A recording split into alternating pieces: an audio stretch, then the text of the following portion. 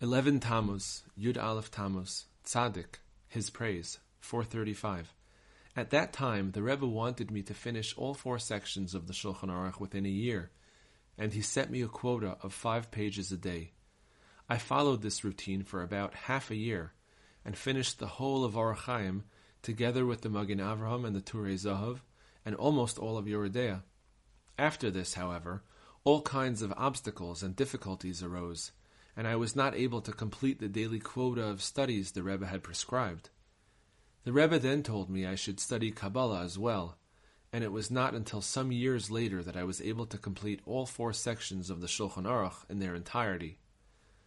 I was very upset about this, but once, when I spoke to the Rebbe about it, he comforted me, saying, "Surely this is something unique to us that we want to finish everything promptly.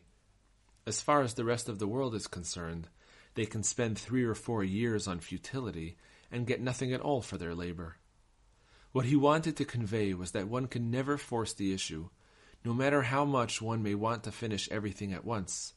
If he sees that it is impossible, and the obstacles are springing up on all sides, he should not allow himself to get thrown off course.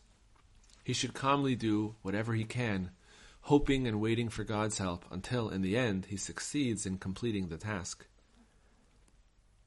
Despite what I wrote earlier, that it is impossible to explain this in writing, I have nonetheless noted these points briefly.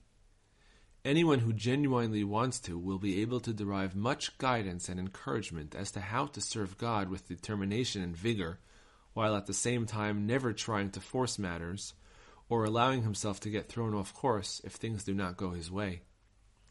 One should always be patient and wait, and wait, and wait, until God looks down from heaven and sees. With thanks to God, this advice has helped me greatly, and I still await God's help with confidence, for I know that God will eventually complete things for me.